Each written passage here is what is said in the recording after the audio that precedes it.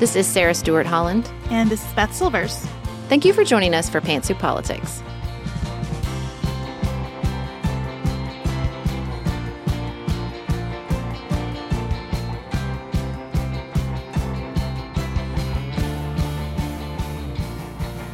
Welcome to Pantsuit Politics. It's been an excruciating week of gun violence in America, where young people were shot for knocking on the wrong door, turning around in the wrong driveway, and opening the wrong car door. We're going to process that here together today, as well as continue our conversation on opioids in America, but talking about the fentanyl epidemic. And as always, we try to redirect our energy at the end of the show by talking about what's on our mind outside politics. And today, we're going to share a small piece of our conversation with Laura Tremaine on her podcast, 10 Things I Have to Tell You About Our Friendship. I loved that conversation with Laura. It's one of the few where I thought, I wish this could last longer. And her book has come up in my parenting more times than I can count since I read it. So it is such a gem. Next week, we are heading to Fort Wayne, Indiana to speak to the community there about difficult conversations and finding connection through conflict. We have spoken this spring with colleges about their relationships with the surrounding community. We have spoken with corporations trying to motivate their employees post-COVID. We've talked to church congregations trying to heal after some tough theological divides. And we love this work. We take it very seriously. We spend a lot of time speaking with organizers to figure out what's most needed in a space and how we can create a space that allows people to process and find some vocabulary for moving forward. So if you would like to have us come speak to your organization or company or community, we have 3 spots left for this fall, and we would love to come see how we can help.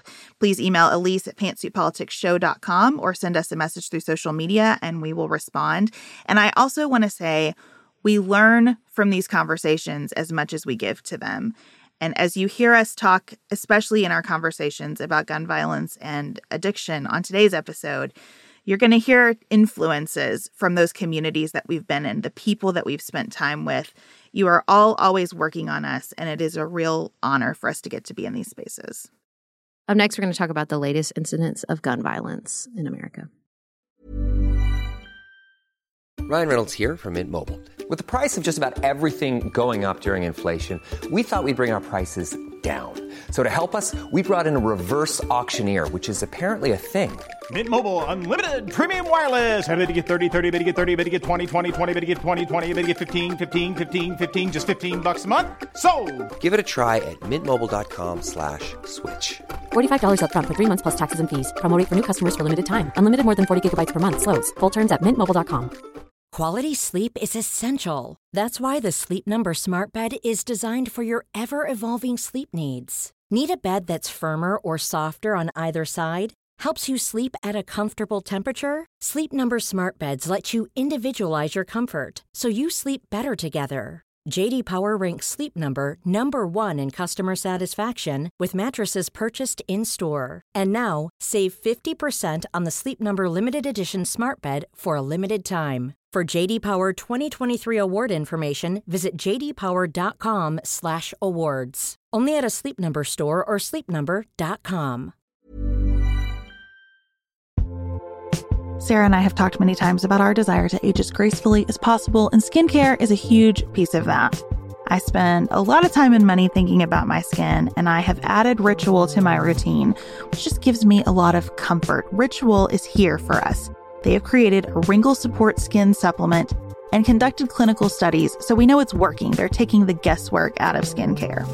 Ritual Hyacera is one of several Ritual products that I love. I take the daily multivitamin, I take a probiotic, and Hyacera is that once daily skincare supplement that is clinically proven to reduce wrinkles and fine lines and increase skin smoothness in 90 days. I recently met a friend for the first time in person as opposed to online, and we were discussing the fact that I am 43, and she said, "I cannot believe how young you look." And I thought, thank you, Ritual, for that. Start Hyacera to help minimize wrinkles without compromising on clean science. Hyacera from Ritual is a clinically proven skin supplement you can actually trust. Get 25% off your first month for a limited time at ritual.com/pantsuit. Start Ritual or add Hyacera to your subscription today. That's ritual.com/pantsuit for 25% off.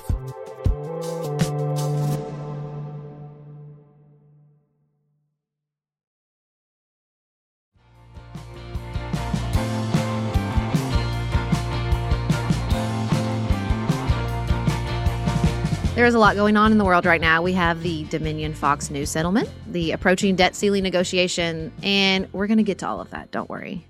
We've got entire episodes planned on both of those topics coming up in the next few weeks, but we decided to talk about these shootings because it's all we can think about, and it's all we're seeing our friends and neighbors talk about.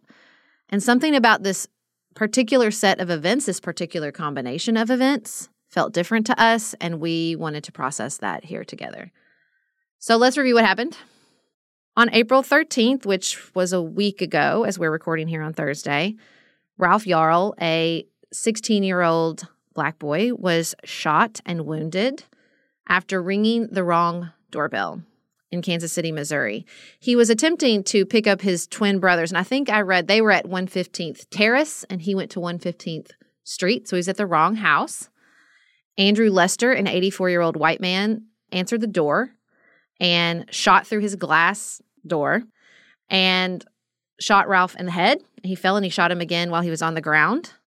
He was charged in connection with the shooting after being initially arrested and released. He was charged with an armed criminal action of first-degree assault, which is the equivalent of attempted murder in Missouri. 3 days later, on April 16th, 20-year-old Kaylin Gillis was shot and killed in Hebron, New York, after the car she was in turned around in the wrong driveway. 65-year-old Kevin Monahan was arrested after a standoff with police and was taken into custody, where he was charged with second-degree murder. I was struck when reading about this particular event that the police also turned around in the wrong driveway while responding to the 911 call. And then 2 days after that, on April 18th, 2 Texas cheerleaders were shot. One of them, 18-year-old Peyton Washington, was critically injured. The girls mistakenly got into the wrong car in an H-E-B parking lot. Pedro Rodriguez, who's 25 years old, was charged with deadly conduct, a third-degree felony. Peyton is still in the hospital.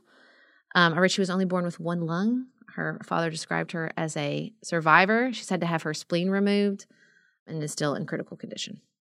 And as we're recording, police are looking for a man accused of shooting several people, including a 6-year-old girl and her parents, in Gastonia, North Carolina. The details are a little fuzzy on this.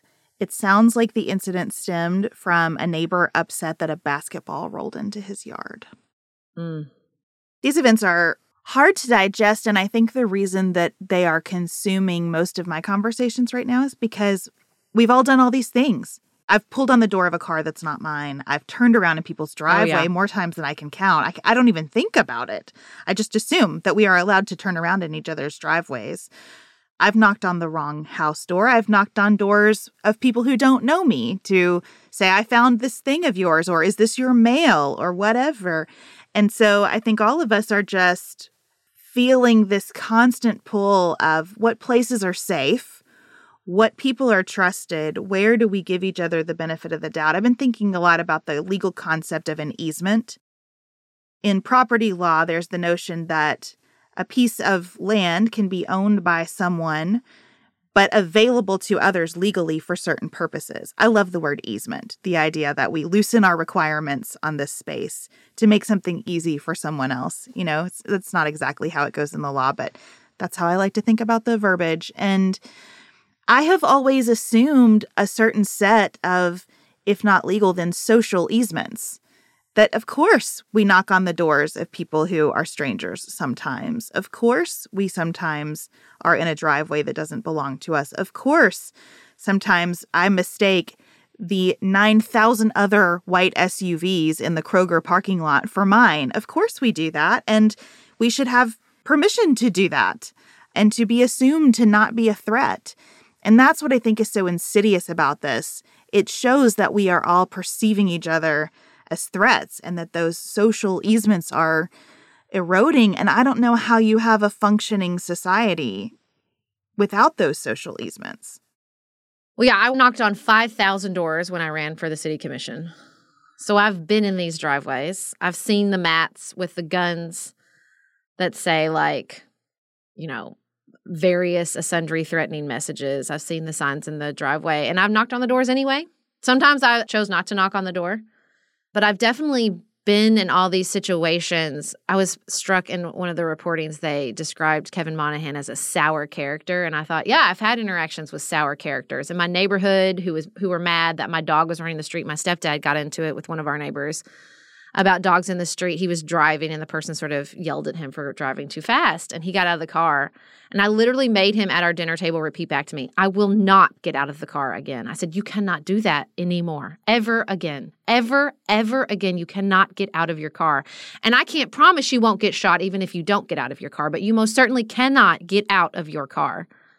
Because there is a part of this that is not unsurprising, but like I can recognize it. I recognize the sour character. I've seen those driveways. I've driven down those driveways as a CASA worker where I thought, I hope they know I'm coming because every sign says, do not come down this driveway. And I've definitely opened the wrong door. And I've, sort of seen people and thought, don't cross their path. Like you have those like sort of tingly moments. And I think what's so heartbreaking is that all of these people involved were so young, and you develop that spidey sense about sour characters and driveways, and you pay attention to welcome mats and all those signals as you get older. And I think that because of the massive amount of guns, I'm just going to get a tattoo across my forehead that says there are too many guns. That social easement that allows you to learn those lessons without getting shot is decreasing. And I think it's decreasing because of the presence of guns. I think it's decreasing because of these like polls we're saying where people's values, like the number one agreed value among Americans is money.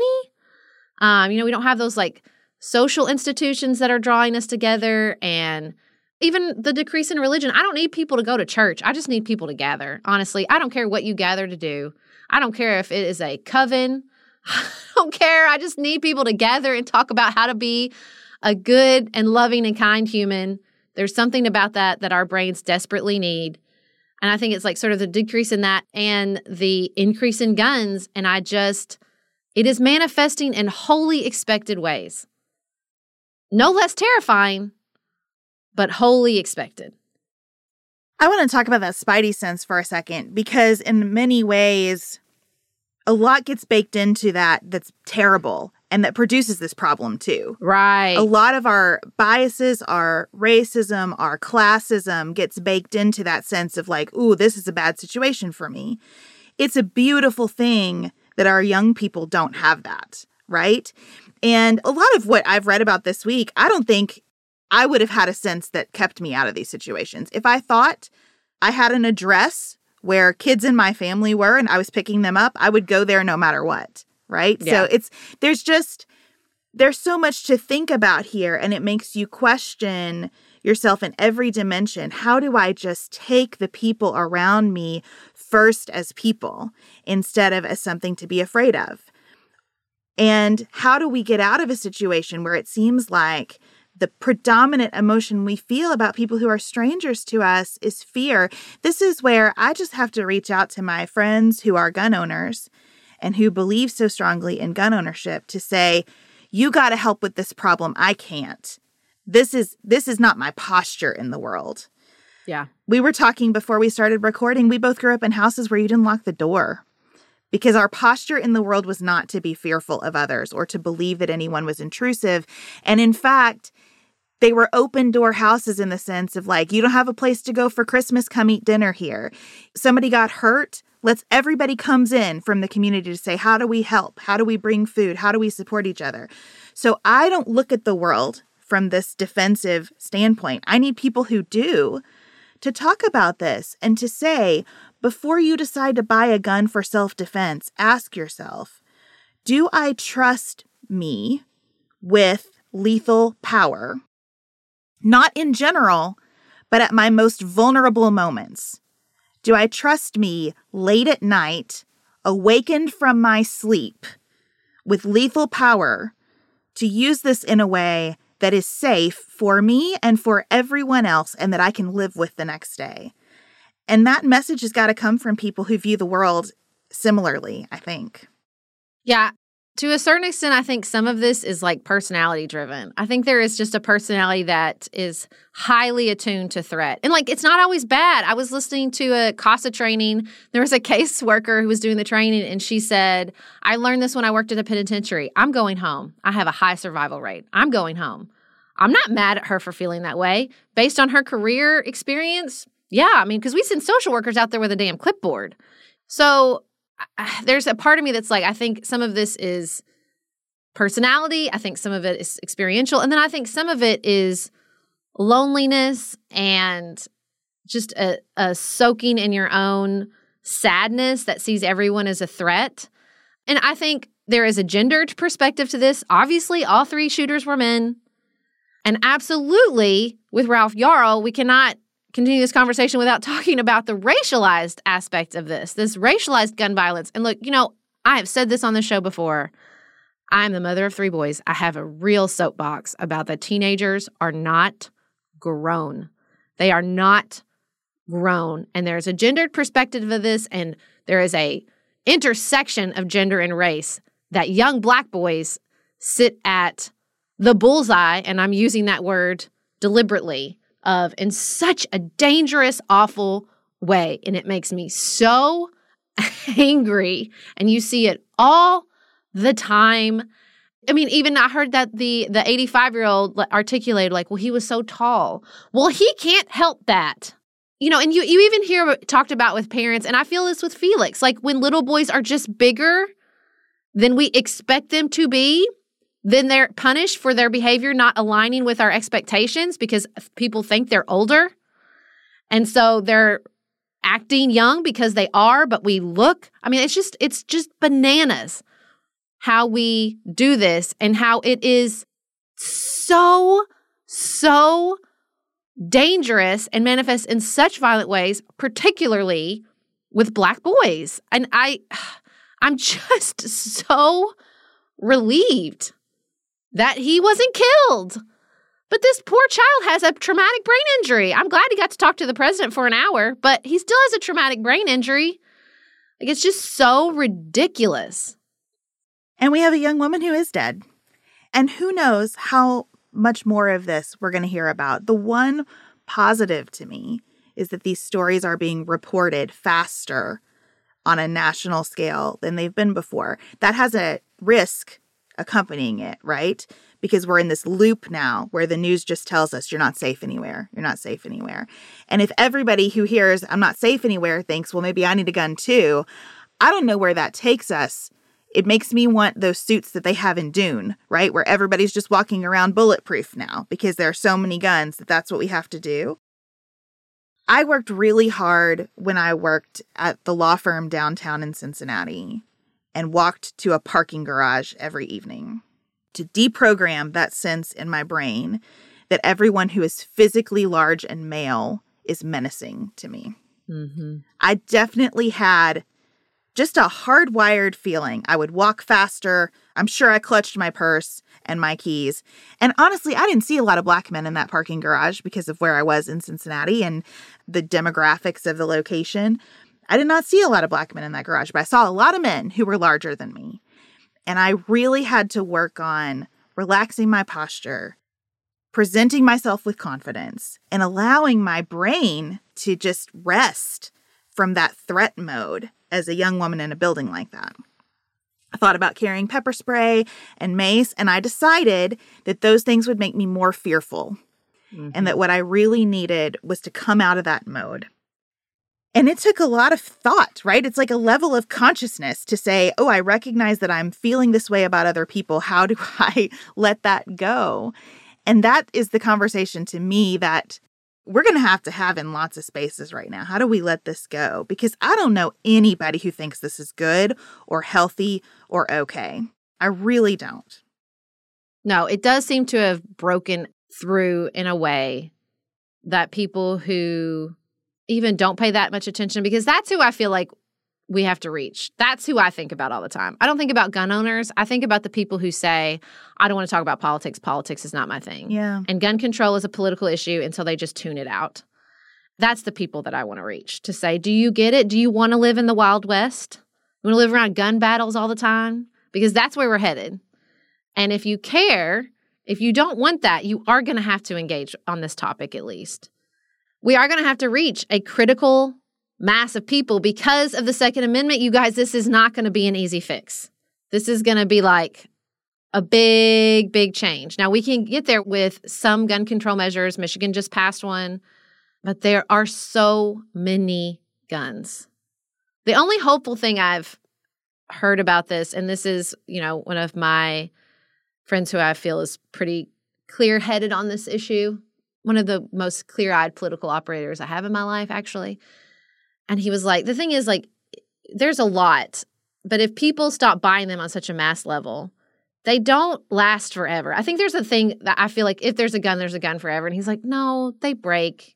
You don't use them, then you can't use them. Or people run out of bullets if we stop making as many bullets. And that kind of made me feel better just logistically about the number of guns that are out there. I would like to see some buyback programs. That'd be great if we could get on that train. But it's going to take everybody. It's not, there's going to be, I would say, 10 to 20%, I don't think it's that high of a number, of Americans who own an enormous amount of guns and who are unpersuadable on this issue. But I think that there's just a bigger number of people who recoil from anything related to politics, particularly controversial issues like gun control, who we're going to have to engage.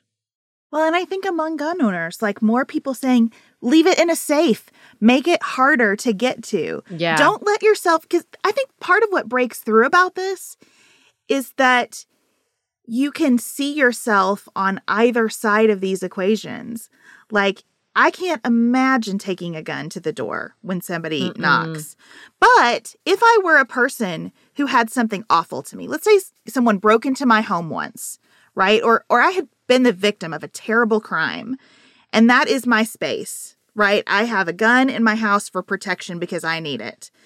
When you read a story like this, you don't want to be these people. You don't want to suffer with having taken someone's life or health in this way. You don't want to suffer with the safety that you have taken from so many people because of your story, let alone the jail sentences that some of these folks will find themselves in, I believe.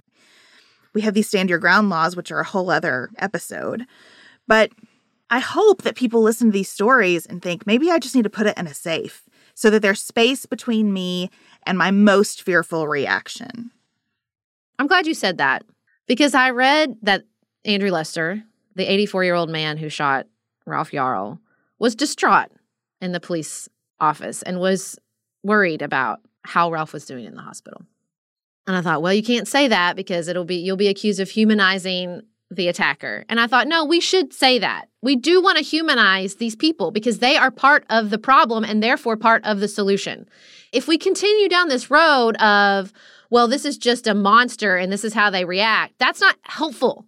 That doesn't get us any closer to a solution. That doesn't help us unpack why people reach for a gun, why people buy guns. And I'm not saying we turn them into the victims, but there is a space between making them a monster that nobody can relate to and therefore we can't understand in order to unpack, and turning them into a victim. I don't want to turn them into a victim. I'm not interested in turning Kevin Sauer character Monahan into a victim, okay? But I do think there is space here to say these were human beings and this is how we reacted and what can we learn from that?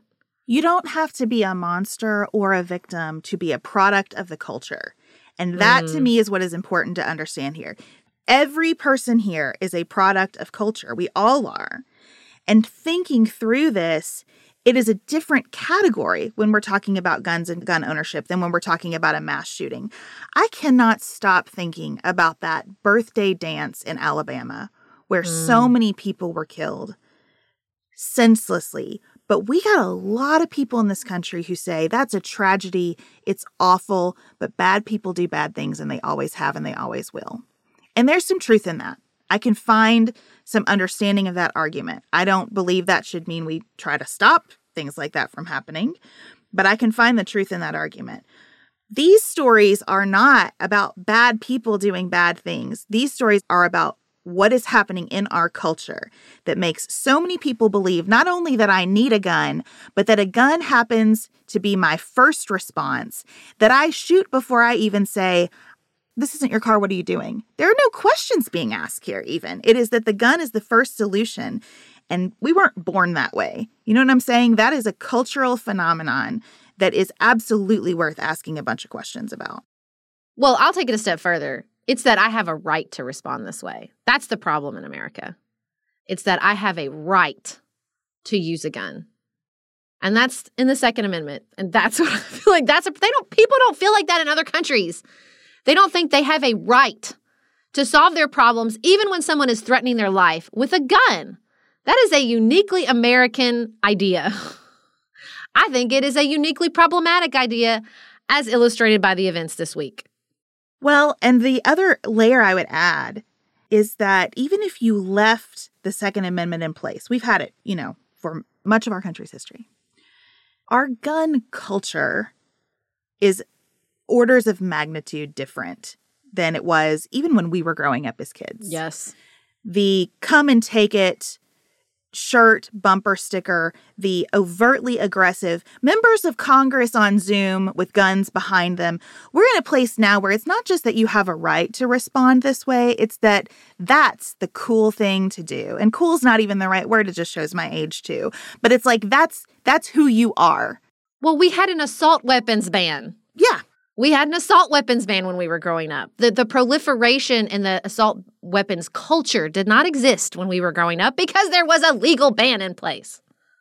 And I would say, too, the thing to remember is that it's not just a culture. It's an export. We're going to talk about fentanyl next. Yeah, that's right. We spent a lot of time talking about fentanyl flowing over the border as if Mexico is the sole problem here.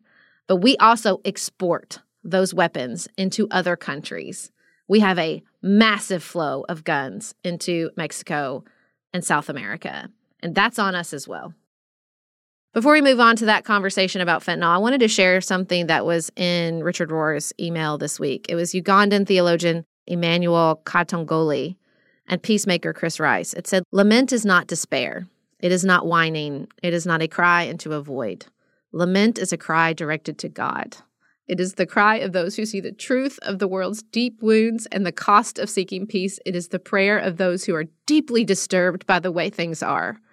We are enjoined to learn to see and feel what the psalmists see and feel and to join our prayer with theirs. The journey of reconciliation is grounded in the practice of lament." That hit me so hard this week because that's what I feel when I look at these events. I just feel lament. That's what I felt when we talked about the shooting at Covenant School. Like I'm just crying out. And they had this next paragraph where they talked about Rachel and how she refused to be consoled. And I thought, that's it. That's how I want to lament. And I think that's why people have such a visceral reaction to thoughts and prayers. I don't want to be consoled. There's nothing consoling in this situation. And we need to see that, and we need to cry out, and we need to get others to see that as well. Because that's the only thing that's going to change this situation. Looking for the perfect gift to celebrate the moms in your life? Aura frames are beautiful, Wi-Fi connected digital picture frames that allow you to share and display unlimited photos. It's super easy to upload and share photos via the Aura app, and if you're giving an Aura as a gift, you can even personalize the frame with preloaded photos and memories. You guys, I love my Aura frames. I have one in my office. I have one in my kitchen. I have given one as a housewarming gift. I have given one as Mother's Day, Father's Day. They are the most amazing gifts because this app is a game changer, in my personal opinion, in digital frames. It makes it so easy to get the pictures on there and even videos. It plays like you're in Harry Potter, you guys. It is the best. I love mine so much. And right now, Aura has a great deal for Mother's Day. Listeners can save on the perfect gift by visiting auraframes.com to get $30 off plus free shipping on their best-selling frame. That's AURA frames.com. Use code PANTSUIT at checkout to save. Terms and conditions apply.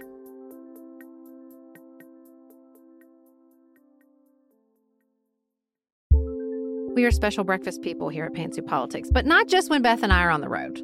The truth is, I want something warm from the oven every Saturday morning and Sunday morning. It's just the truth. It makes it feel special, makes it feel exciting. I don't want to work at it. So the first time I ever saw Wild Grain, which is bake from frozen subscription box for sourdough breads, fresh pastas, and artisanal pastries, I was obsessed. You guys, I've been a member for over a year. It's amazing. It's so easy. Every item bakes from frozen in 25 minutes or less, no thawing required. You can fully customize your wild grain box. You can choose any combination of breads, pastas, pastries. You can even build a box of only breads, only pastas, or only pastries if you'd like. And for a limited time, you can get $30 off the first box, plus free croissants in every box when you go to wildgrain.com/pantsuit to start your subscription. Sometimes I make one single croissant just for me because I want to feel special, and they're so good. You heard me. Free croissants in every box. And $30 off your first box when you go to wildgrain.com/pantsuit. That's wildgrain.com/pantsuit. Or you can use promo code pantsuit at checkout. This show is sponsored by BetterHelp. Can I get something off my chest? Every day I feel a little pang of sadness because I think about Griffin going away to college. Y'all, he's a freshman in high school. This is not healthy or normal. This is why I have it on my list of things to talk to my therapist about. We all carry around these things, big and small. When we keep them bottled up, it can start to affect us. Therapy is a safe space to get these things off your chest and to figure out how to work through whatever is weighing you down. If you're thinking about starting therapy, give BetterHelp a try. It's entirely online, designed to be convenient, flexible, and suited to your schedule. Just fill out a brief questionnaire to get matched with a licensed therapist and switch therapists anytime for no additional charge. You gotta get it off your chest. And you can get it off your chest with BetterHelp.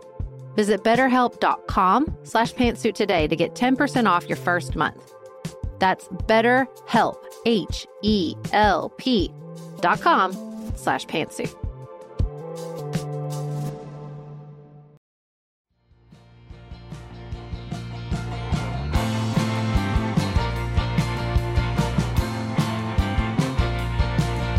On Tuesday's episode, we talked about the opioid crisis. We talked in particular about prescription drugs and heroin and how the next phase of this crisis has involved fentanyl. Fentanyl is a very potent synthetic opioid that is 50 to 100 times more powerful than morphine and 50 times more potent than heroin, and is often used in medical settings for pain management. And it's been around a long time. It's been around since the 60s, but it was so expensive to make. Well, what happened is now the Mexican drug cartels can get these precursor chemicals to make the synthetic opioid from China. And that is what they are doing. And they are churning it out in massive, massive amounts. And they're mixing it with other drugs. And so last week, the Biden administration, in fact, labeled FAX, F-A-A-X, fentanyl adulterated xylazine, as an emerging threat. This is the first time any administration has declared a substance to be an emerging threat in the country, and it comes with all these response plans and increased resources, but it's just one manifestation of this crisis. It's being mixed with like animal tranquilizers and some really, really scary substances. And it's cheap. It's only $3 to $4 a pill. I thought this part was particularly interesting, that the effects don't last that long. So the high is only about 20 minutes. So you need a lot more hits in a day. And because it's this combo of cheap but not a very long-lasting high, means it's highly addictive and highly lethal.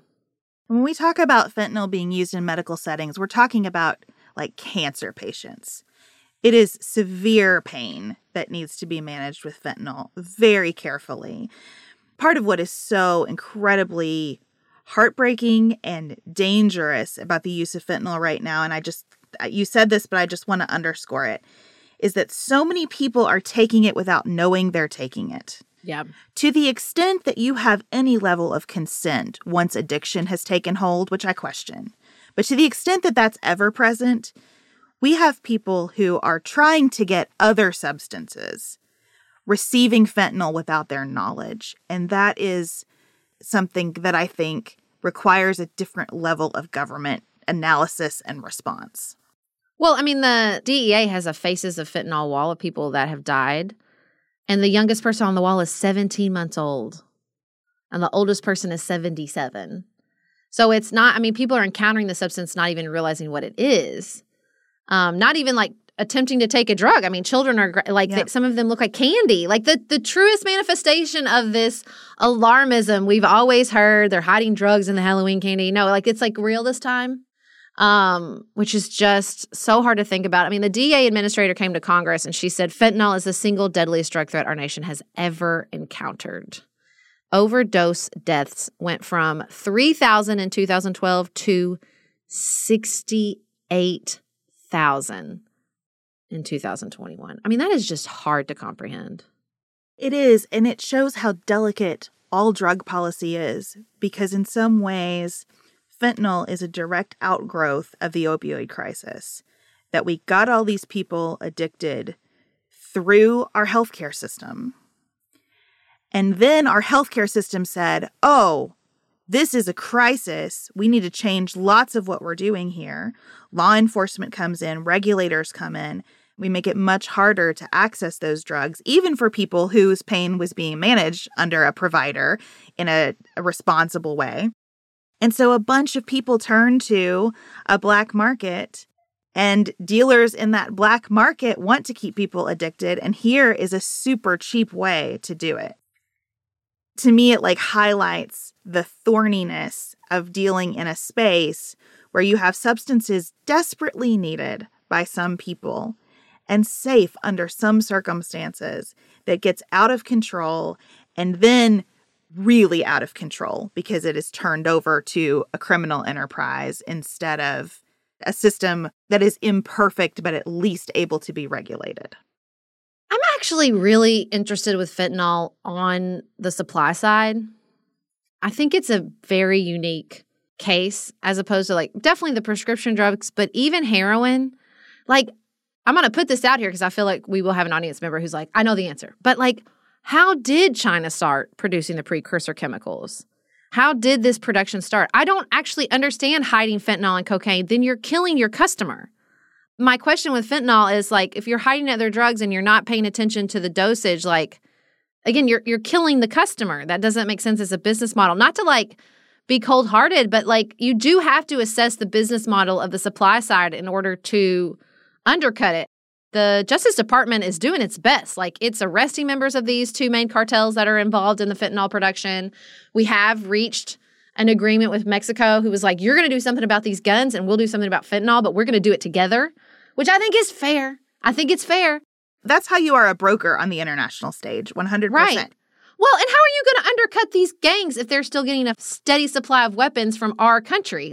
They're trying to battle gangs that have basically an arms deal with the United States. It's just a black market arms deal, but I just don't, I would like to know more about how that happened. How did these chemicals, when did they start producing fentanyl? When did they start ramping it up? I have a lot of questions. I mean, it's in all 50 states, every county, it's everywhere. It's not concentrated in the way previous drug waves were. I've been reading a lot about drugs and fentanyl. I highly recommend the book American Cartel by Sari Horowitz and Scott Hyam from the Washington Post. But I've gotten in my head about the supply side, as you were saying, because I just keep thinking, is this a weapon? Is something different going on here than an industry? And it turns out I am not alone in that question, and there is a big movement among Republican attorneys general to classify fentanyl as a weapon of mass destruction. Now, addiction experts do not like this, do not agree with it, do not think it's the right path to go down. And I certainly do not agree with the idea that we're going to combat this most effectively through our military. I think classifying these cartels as terrorist organizations and sending troops to Mexico, I think that is bad news. Mexico is our neighbor. We must cooperate with our neighbors. And I believe in conversations we are going to work on reducing the flow of guns to your country and you work on reducing the flow of drugs to ours. Diplomacy, to me, is the tool here. But our diplomacy with China has broken down, and that's what made me wonder, what is it about fentanyl flowing from China that we need to be paying attention to? There is a full court press, though, among Republicans to say this is a weapon and we need to bring those kinds of tools to this conversation. And our own attorney general in Kentucky has signed on to a letter to the Biden administration about this. And I think we're going to start seeing that conversation get bigger and bigger. Well, and I also want to say, we're talking about how it's everywhere. And it is. But it is hitting some groups harder than others. No group has seen a bigger increase in fentanyl overdoses than Black men. Black men have now overtaken white men and are now on par with American Indian and Alaska Native men as the demographic group most likely to die from these overdose deaths. The death rate has tripled, rising 213%. And the overdose fatality rate for Black women rose 144% between 2015 and 2020. And the Indigenous community is incredibly hard hit.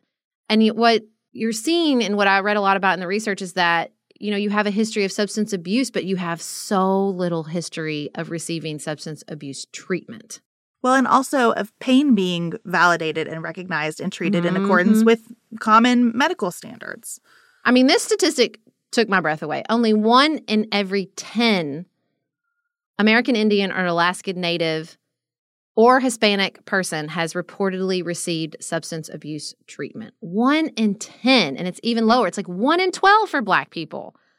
Research shows that Black people have a much harder time getting into treatment programs. I saw this quote in an article. If you are a Black person and have an opioid use disorder, you are likely to receive treatment 5 years later than if you're a white person. I mean, so it's, not surprising that this is manifesting in racialized ways. And I think we have a long way to go as far as, we talked about this on Tuesday, as far as our understanding of how to treat opioid addiction. And there's lots of approaches. We have, I thought the test strips, the testing the drugs to make sure they don't have fentanyl in them is very interesting. But then you read articles where they go to parties and they're like 3 to 4 people who've overdosed at these parties. They're dead on the ground next to test strips. So I'm not really sure how effective those are. And PSAs to not do it alone. But again, you go to parties and more than one person has overdosed.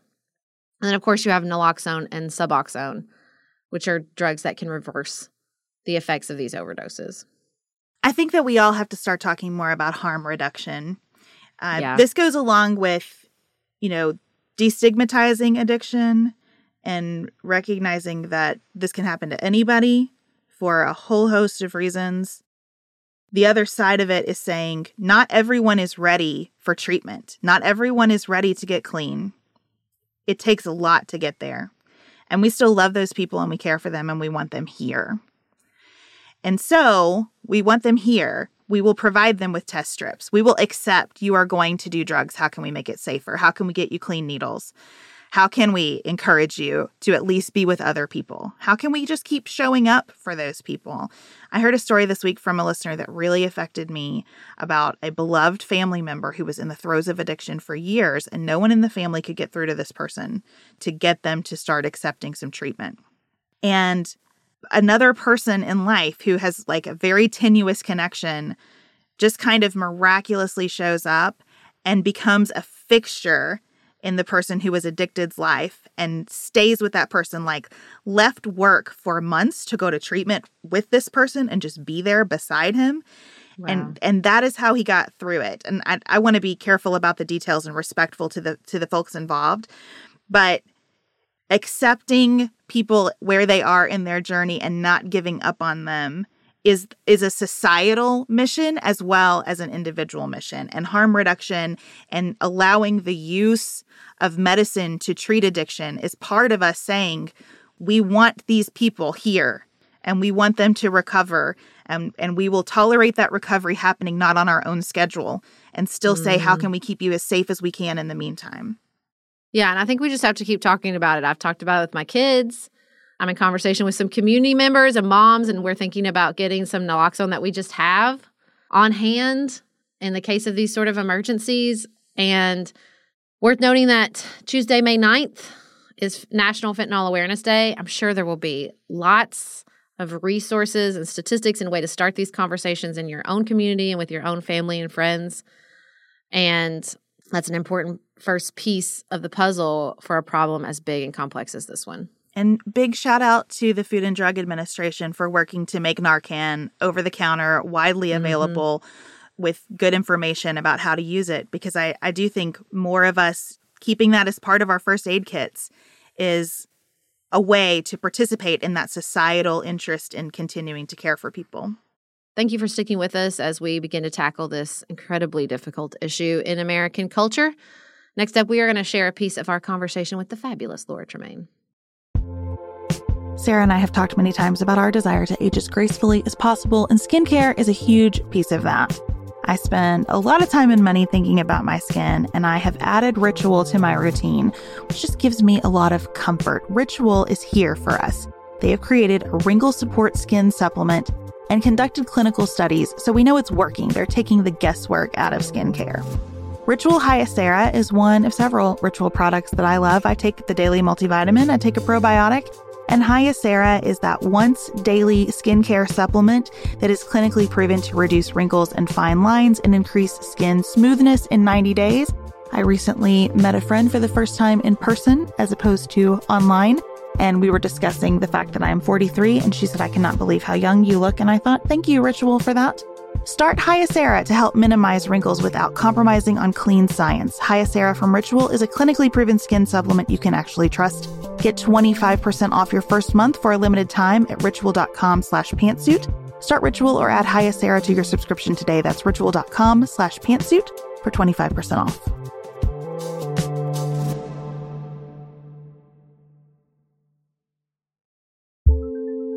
Do you want a bra that's sexy or a bra that's comfortable? Thanks to Third Love, you can have both. Third Love was started to take all the frustration, ick, and ugh out of bra shopping. That's why they make solutions for every bra problem, aka problems. Their bras make it easy to bring back perkiness you haven't seen since high school, get smoothing you know where, and have straps that actually stay put. Designed at their headquarters in San Francisco and made from premium materials, they put every style through hours of wear testing on real women, including themselves, before it's given the stamp of boob approval. Comfort and support are guaranteed. Plus, whether you're a double A cup or an H cup, their virtual fitting room will help you find your perfect fit fast. And they've even invented half cups. No more feeling stuck between two cup sizes that don't fit right. It's time to get your bra plums solved. Visit thirdlove.com and get 15% off your order with code podcast15.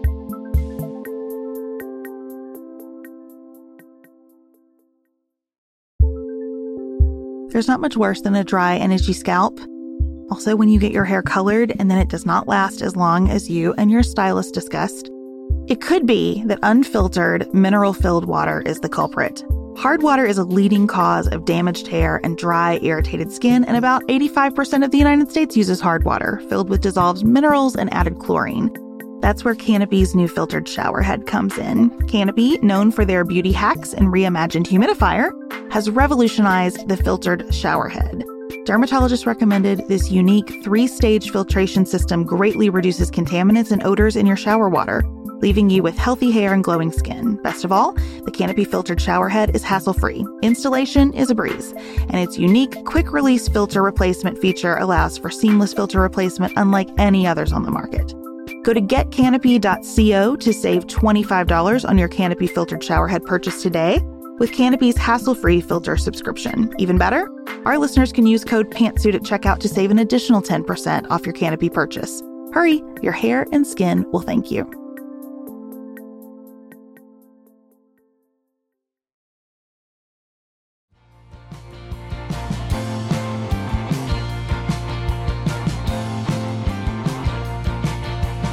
Laura Tremaine has a new book, The Life Counsel, 10 Friends Every Woman Needs, that we both loved. And so when she asked us to come talk about being battle buddies on her podcast, 10 Things I Have to Tell You, we were delighted. And we are so excited to share a piece of that conversation here on our show.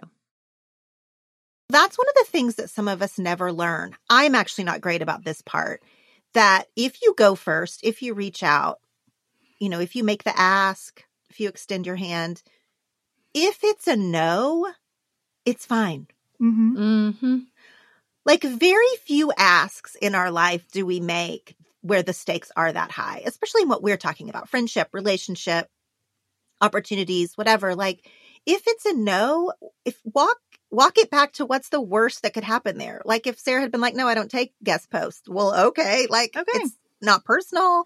Or even if she was like, no, we don't really align and that's not how I'm doing this project. Okay. There's nothing like from good person to good person. And I think the vast majority of us are good people and well-intentioned people.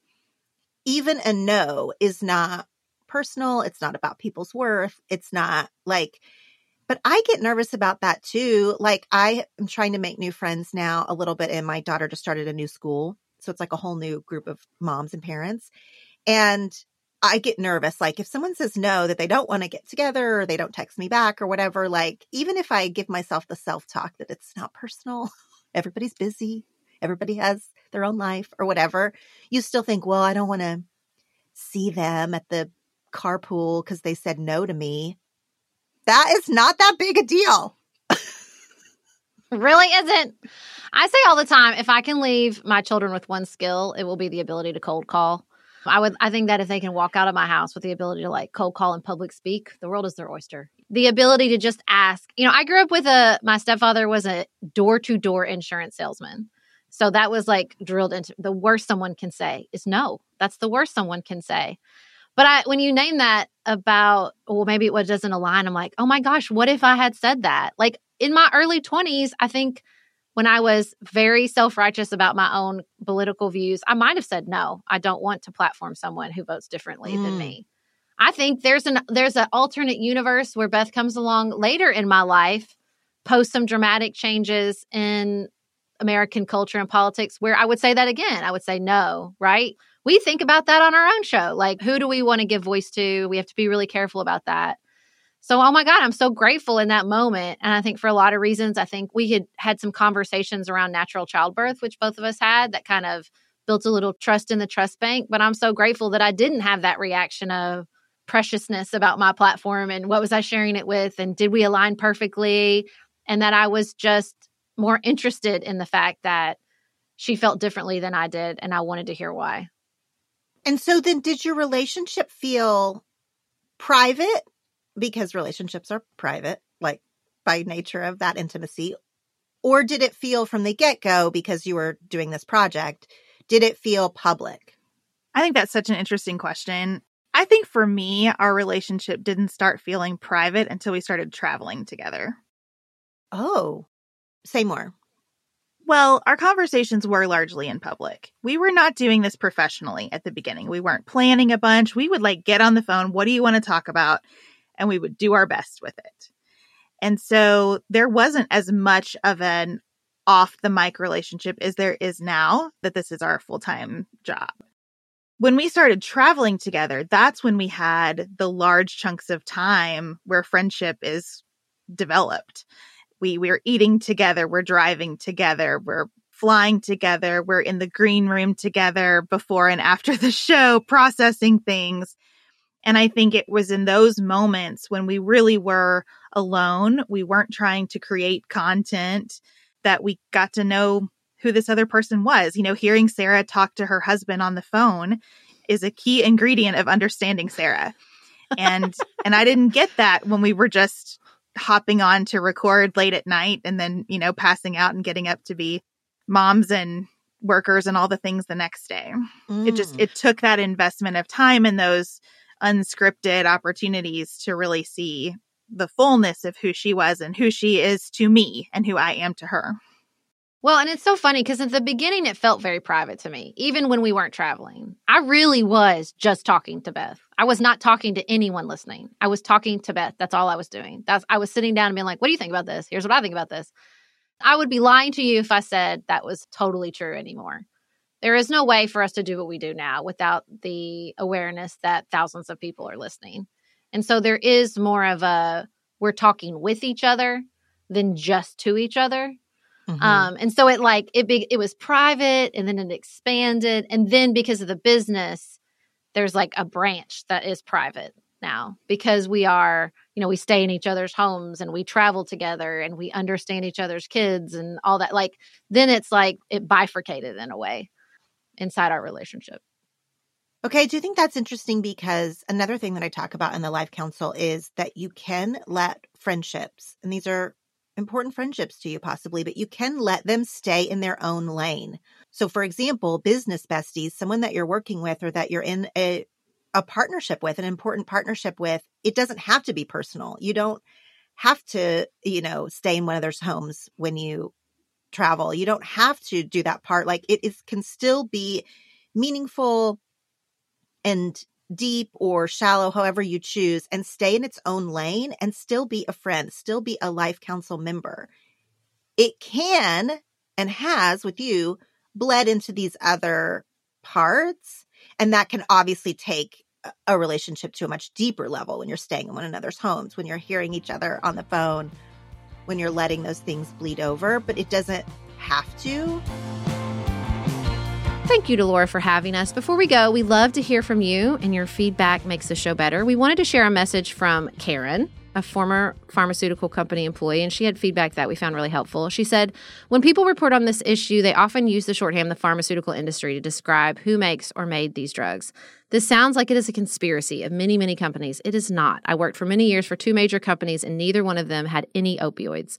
There were a handful of manufacturers who did make opioids, approximately 5 out of a total of 100-plus pharmaceutical companies, with one major player, Purdue, who was responsible for most of the offenses.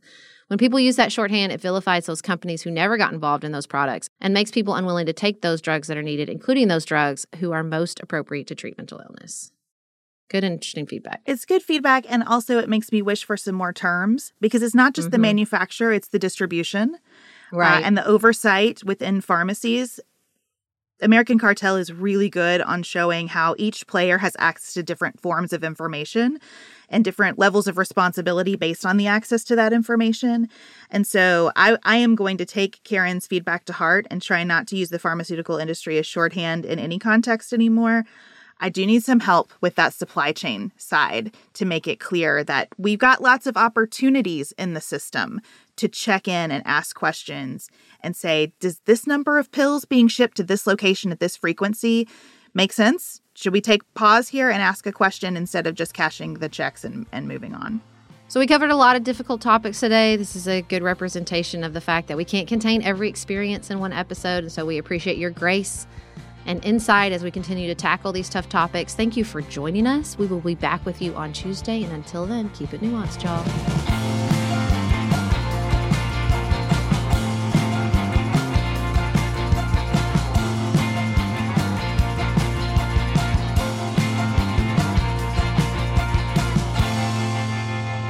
Pantsuit Politics is produced by Studio D Podcast Production. Elise Knapp is our managing director. Maggie Penton is our community engagement manager. Dante Lima is the composer and performer of our theme music. Our show is listener-supported. Special thanks to our executive producers: Martha Brunitsky, Allie Edwards, Janice Elliott, Sarah Greenup, Julie Haller, Helen Handley, Tiffany Hassler, Emily Holiday, Katie Johnson, Katina Zuganellis-Kasling, Barry Kaufman, Molly Kors, Catherine Vollmer, Lori Ladow, Lily McClure, Linda Daniel, Emily Neasley, The Hutchins, Tawny Peterson, Tracy Putoff, Sarah Ralph, Jeremy Sequoia, Katie Steigers, Karen True, Annika Uvaline, Nick and Elisa Vallely, Amy Whited, Emily Helen Olson, Lee Shea McDonough, Morgan McHugh, Danny Osmond, Jeff Davis, Melinda Johnston, Michelle Wood, Joshua Allen, Nicole Berkless, Paula Bremer, and Tim Miller.